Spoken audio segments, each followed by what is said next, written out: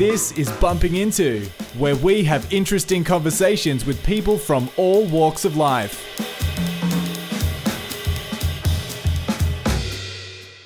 Hi everybody, welcome to Bumping Into. I am Francis Populin. On this episode, I am talking to Richard Boris. Richard is the person or part of the team that purchased JB Hi-Fi back in 1983 to grow it into what is, I suppose you could say, we recognise as JB Hi-Fi today. Previously, JB Hi-Fi was owned by John Barberto, who started it in 1974 with one store. Richard and two of his friends or business partners purchased the business in 1983 and grew the stores from the one store that was original to 10 stores before then selling it and floating it, which then leads us to the JB Hi-Fi that we know today. So this is Richard's story about how that all came about, steps along the way, the processes, the challenges, and then life after selling the JB Hi-Fi business. Now, I do unfortunately have to say that the audio quality of this is not great. So it is going to be hard to stick with. We had some serious phone issues where Richard was that really impacted the quality of this conversation. Now, it does come good probably through halfway onwards. So if you can stick with it, there's a great story behind it. There's some great information, great advice, bits and pieces that you will get from this fascinating story about JB Hi-Fi as a business. But it is going to be hard to stick with at the start because it is very notchy and your typical mobile phone low range cutoffs, I guess you could say. Stick with it if you can, and I'll catch you on the other side.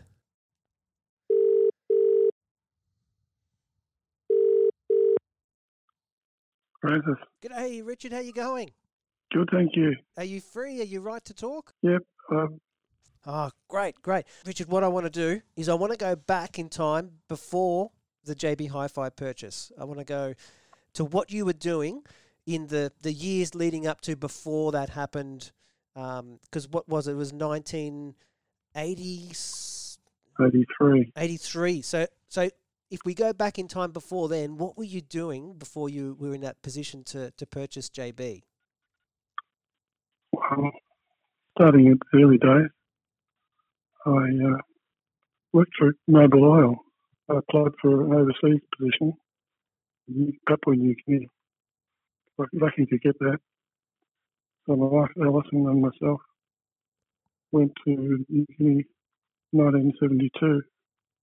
We had to bring our marriage forward because Noble only wanted married men, and that wasn't a problem. She cried for a couple of weeks because the house we were supposed to have wasn't finished, and we were stuck in the motel. Then I worked for Noble in New Guinea for 3 years. During that time, my hobby became hi-fi equipment. A company called Sansui in Japan made very good quality equipment, and I bought up as much Sansui as I could afford. Wow. And we came back to Australia in 1975, and my parents had a catering business at Teachers College in Auburn, and so I went into business with them, with my parents, and I hated it. I absolutely hated the food industry. Just didn't suit me. Right.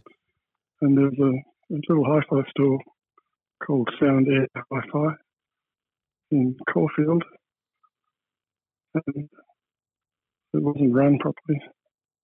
And the blokes who had it put into receivership. And I thought, well, here's my chance. So I went and saw the official receiver, and he wanted $200 for the Sound Air name and a glass counter that's in the shop. And I had no lease on the shop. I was just more or less rotting there. But I used my own hi-fi equipment, and I got an account with Rank Industries, who distributed Sansui. Right, okay. So I was a one-man item for a while, but didn't do a lot of sales because too limited. It was just one person in the store. Yep. So I got friendly with another guy who was a service technician, and his name was Rod. And David and I'll be the singing very good. Do the reviews. And that was all right for a while. We bought JB Hi-Fi from John Barbuto in 1983. John had had enough. He said, "Richard, hit the rocks." And he talked me into buying his shop in Keilor. He had been operating out of the house in East Keilor, and people came from Rosebud, Mornington, way out places to come and buy stuff off JB Hi-Fi. So 1983, you purchased the store, the name, I suppose, which now has become quite an iconic Australian business name. You grow it into a chain of 10 stores. So at that time, that was during the 80s, you would have been competing directly with Brushes. Yes, we were. And how hard was that? I mean, Brushes were a monster, national retailer at that time. Yeah, it was pretty easy, to be honest. They had such a high cost structure for their shootouts and having to sell at a higher price. We just undercut their prices. Right. And so they tried making it, but it wasn't good enough. People still expected a better discount just for Brushes offer. Yep. So we probably did it for maybe 2 years. And we turned up, went into sleep. Do you think? I mean, is it that the timing was right? When JB Hi-Fi was, I suppose the mid '80s, CDs had just come on the scene. Hi-Fi had really probably done a big boom, because of the CD player. Speakers had become much smaller than the big, floor boxes to the bookshelf speakers now became, decent. Do you think it was a combination? And music was also very popular at that time too. Music was a big thing. Even if you look at TV shows, Hey It's Saturday always used to have music guests on. It was a big part of our lives. Do you think it was all those things were combining to just basically be the petrol on the fire of growth? Yeah, you're right. Combination effect. The main one was the pricing. And they didn't range enough. And when we had our 10 stores firing, well, they just couldn't compete with us. Yeah, and I do remember that association with JB, even as a young kid growing up in Melbourne. It was that Brushes was the more expensive and probably didn't have the extensive range for the enthusiasts, where JB tend to have the more bigger range, touching on higher end product, and it was expected that you were going to get it at a cheaper price. That's right. And we had the hardware too, the electronics, CD players and amplifiers and tuners. We had a bigger range than them. Yeah, absolutely, yeah. Even the CDs, I think, you guys probably were a bit more broad. Brushes probably would have been very top 40 focused, where you guys had a bigger selection. Yeah, we had fantastic back catalogue. You survived, JB survived the recession, the late 80s, early 90s, when all the businesses, including Brushes, which didn't survive really that time, was that at all a concern at that point in time? Was it ever, any hairy moments during the Australian recession of the 90s? Well, I personally was affected by it. I've done what a lot of people told us to do. When the house next door comes up, you should buy it. So I did that. In 1989, I bought a house worth $2 million. And I had didn't have really enough funds to support it, so I had to sell it. Oh, right. So I sold it, but it was my fault, and Yeah. it cost me dearly because when I bought it, the interest rates was about 16%. You're just brutal. When I sold it, the rates were way down. So, if you look at the, I suppose your period of ownership saw massive growth. I mean, I think I've got here. So, if we look at roughly, so say from 83, you then sold it 2000? 2003. Okay, so then it was turning over. If my internet research is anything to go by, so you were turning over 150 million back then when you sold it. Now, just prior to that, so Brash's went public in 95, went into administration in 99. So as they were going down, you were kicking goals, and then once you sold it, it was floated onto the ASX, and then obviously it's just got massive, huge growth. Now we've got 320 stores that's turning over 9 billion a year. They own other white goods stores. Do you think that there would have been any other way for the team yourselves, that when you've bought that business, could that level of growth been achieved without it going public, or that's just what has to happen to virtually take over the whole country? I think it had to happen that way because us being just private individuals, we can only borrow so much from banks. Yeah. And we had to put our houses on the line.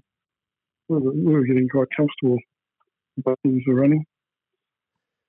So, whereas using Brash's again, they turned public before we did.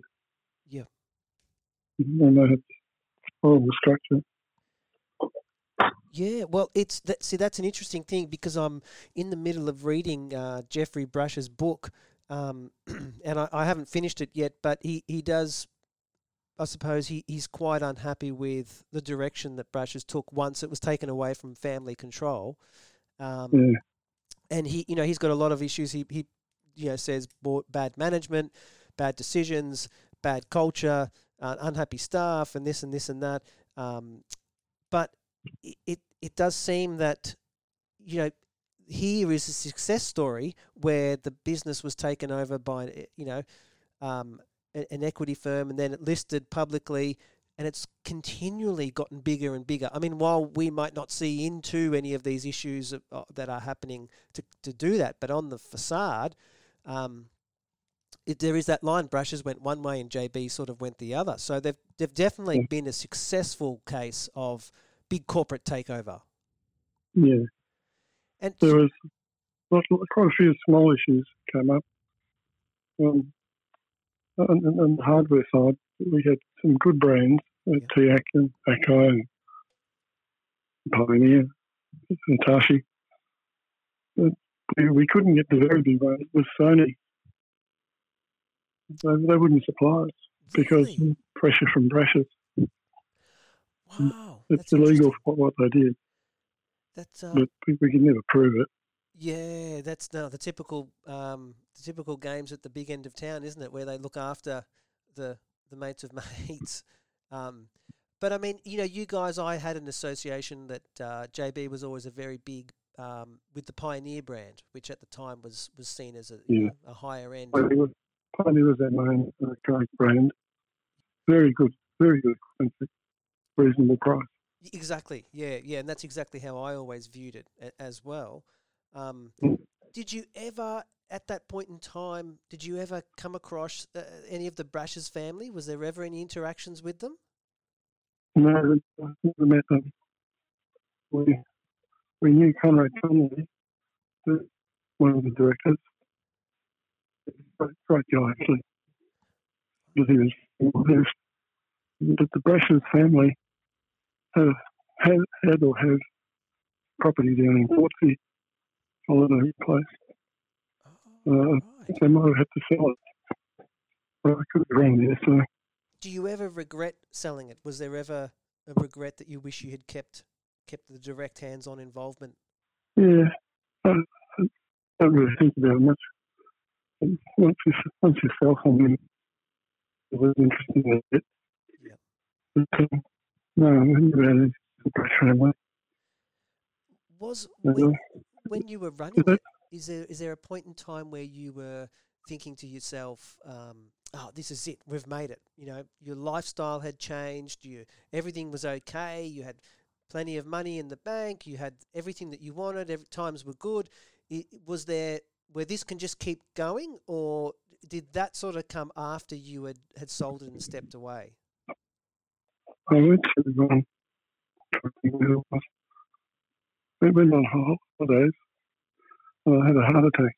Oh, wow. It was in France, actually. And it was very minor and no real damage.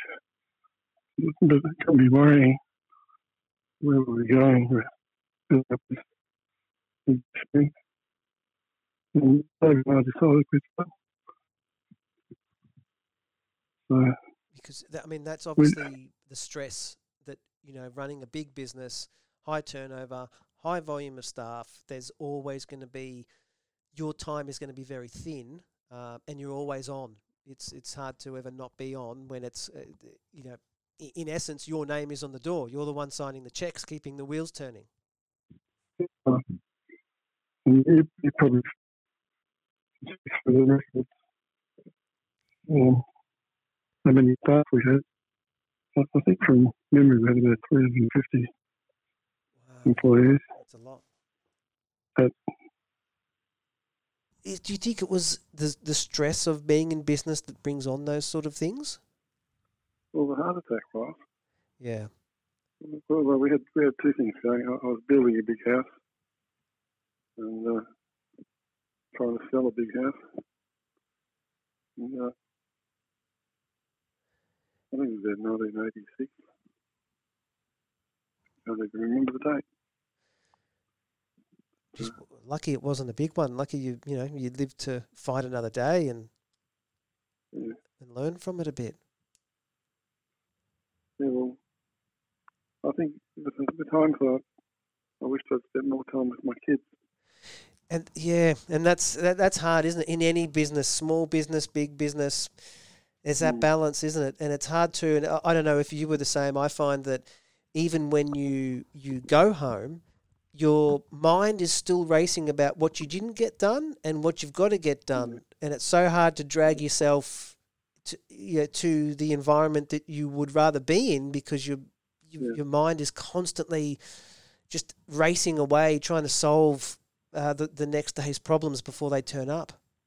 And as I'm sure you know too, like how fast it goes. When you time just flies, and the busier you are at work, and the more that's happening.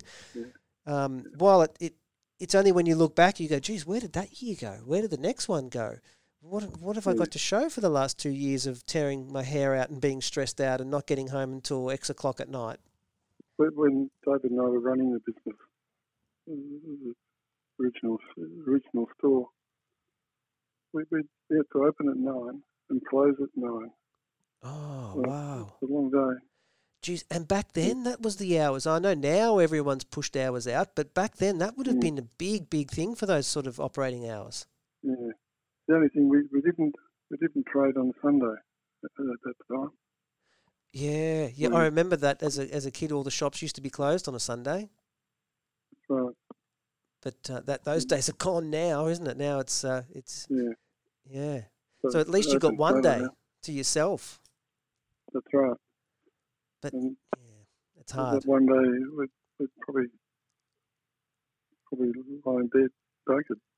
Yeah, you're just knackered. Yeah, and the thing is, I've asked people this question, and I've even thought about it myself. And not that if you look at any scale, even small business, the one guy working for himself that has to put all the hats on, come home and do the quotes and do the bookkeeping and do this and do that, to the guy like yourself that grew massive big company, truckload of staff, huge turnover, new problems every day. You go, well, I can't see any other way that you can do it without donating that amount of time to it. It just can't. You can't. There's no. Yeah, There yeah, has to be that trade-off. yeah. You've got to put the effort in. It's got to be 100%. What did you want to talk about the last couple of years of what you're up to now? Got into investing our funds in the share market and in commercial property. So we bought quite a few different things. We owned some of the JB stores, the freeholds, so we retained some of them Oh, and we okay. sold some of them. Basically, JB had grown out of our size of store. I forget how many square metres we go for, 500 or 600. And they're probably looking at closer to 1,000 square metres because we've got lots and they just needed more space. And you still have an interest in the hi-fi market as well, don't you? We do. We're a small importing company which brings in some specialised hi-fi equipment and home theatre, and it's a big supporter of Sony projectors and Sony flat screen TVs. Wow, so it's That's still run by a my passion. son Jeremy. So, He's got a small team of about 14 people. oh, okay, yeah, They're doing quite well. yeah. So it's still obviously you still have a passion for the industry. You still very much love the hi-fi sector. As I said earlier, when we lived in New Guinea, it became a hobby, and it's become a hobby again.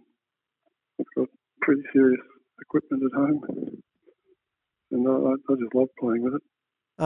Yeah, what a perfect story that is for someone that was in their hobby, their passion, and ended up building a massive business. Sold it. It's continued to become a massive success. It's the perfect scenario, really, isn't it? It is. The timing was just all right. When we sold into the year 2000, the economy was really coming along, and it was ideal time to set up new stores. And I think I asked you this before, is do you think that what you did, a group of young guys today could do again in the current market, or do you think those days are gone? I honestly think they could do it in this market. Because if you look at in the last 10 years, we've lost Retrovision, we've lost Chandler's, we've lost more than 10 years now talking about them, but a lot of the music and white goods stores either got bought out or pushed out, and they all cry that there's no margin on the product. But it's I suppose it would be nice to think that a couple of guys with a passion in something could create another big empire like JB Hi-Fi. Yeah. But it's the right time, right place. A lot of it, isn't it? It's just got to be that stars lining up and the right market conditions, and it's on trend, and it can all happen. You're pretty right there. The stars are going to line up, and the moon's got to be big. Yeah, yeah. But it gets down to taking opportunities when they're possible. Just when I bought JB, the business from John Barbuto, it was just perfect timing because John wanted out, we wanted in, and we went to a trade fair. People were selling hi-fi speakers and wanted us to buy them from them.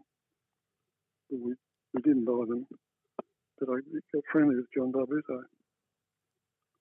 It was just luck. We were standing next to his combi van.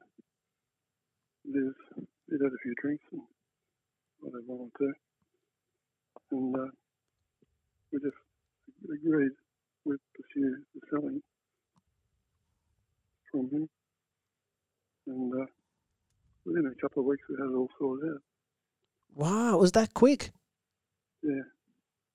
Wow. And what was it about that branding or that store location that made you think, yeah, rather than doing it yourself from scratch? Well, we're sort of friends with a lot of people in the industry, suppliers and retailers. And I was quite friendly with John. He was a great guy. And that's what created the opportunity. And when I went back to work the next day to tell David what he'd think of buying a shop in East Keilor, he just said, oh, he'd have to be mad. It's such a long drive. But after a couple of days, we thought about it and thought, we can try these nice cars, so let's do it. So David and I have had a passion for motor vehicles. We had lots of good cars. And that was one of the incentives for us to do well. So we could buy more cars. Well, why not? Why not enjoy? It's owning and running a business is hard work, so you might as well make it a lifestyle factor if you can, and enjoy what it can give you. Yeah, we'd drive to East Keilor in the morning, and we'd try and get prime spotted on the Tullamarine Freeway. And we didn't go much above the speed limit, but it was good fun. Wow. And, yeah. Look, it's a great story. I'm glad that I've been able to be the one that gets it down on tape, I guess you could say. Is JB still alive? Is he still around? Yes, there's a little holiday resort called St Leonard's, which is over near Geelong. Oh, wow. So you still talk to him? No, I haven't actually spoken to him for years. He wasn't very happy with us when we floated the business. Oh, well, even after all that time that you owned it, he wasn't happy that you were floating it? Yeah. Wow, geez. Isn't that interesting that, after all that time, the market conditions, and exactly like you said, that a lot of things get to a point where you can't make them go any bigger unless you make that radical change. Otherwise you just... And the risk that you could have run is that someone was coming up behind you and overtook. That's right. So there were some big companies in... I can't think of one of them at the moment, but it wasn't all brushes. They were a part of it.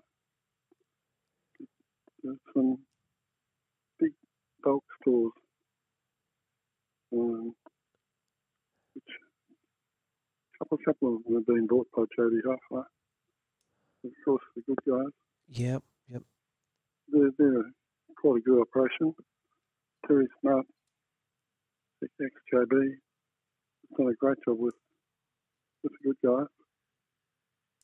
And he's a very good operator, Terry. Harvey Norman's done exceptionally well, and the Good Guys is a big... Now I know it's with JB, but it's still it got to the point before it was with JB. It was still a big business on its own, right? That's right. The Mules have it, and they're quite a good going there. But JB's come along and bought that too. It's just the way of the world now, isn't it? Big corporate takeovers. Yeah.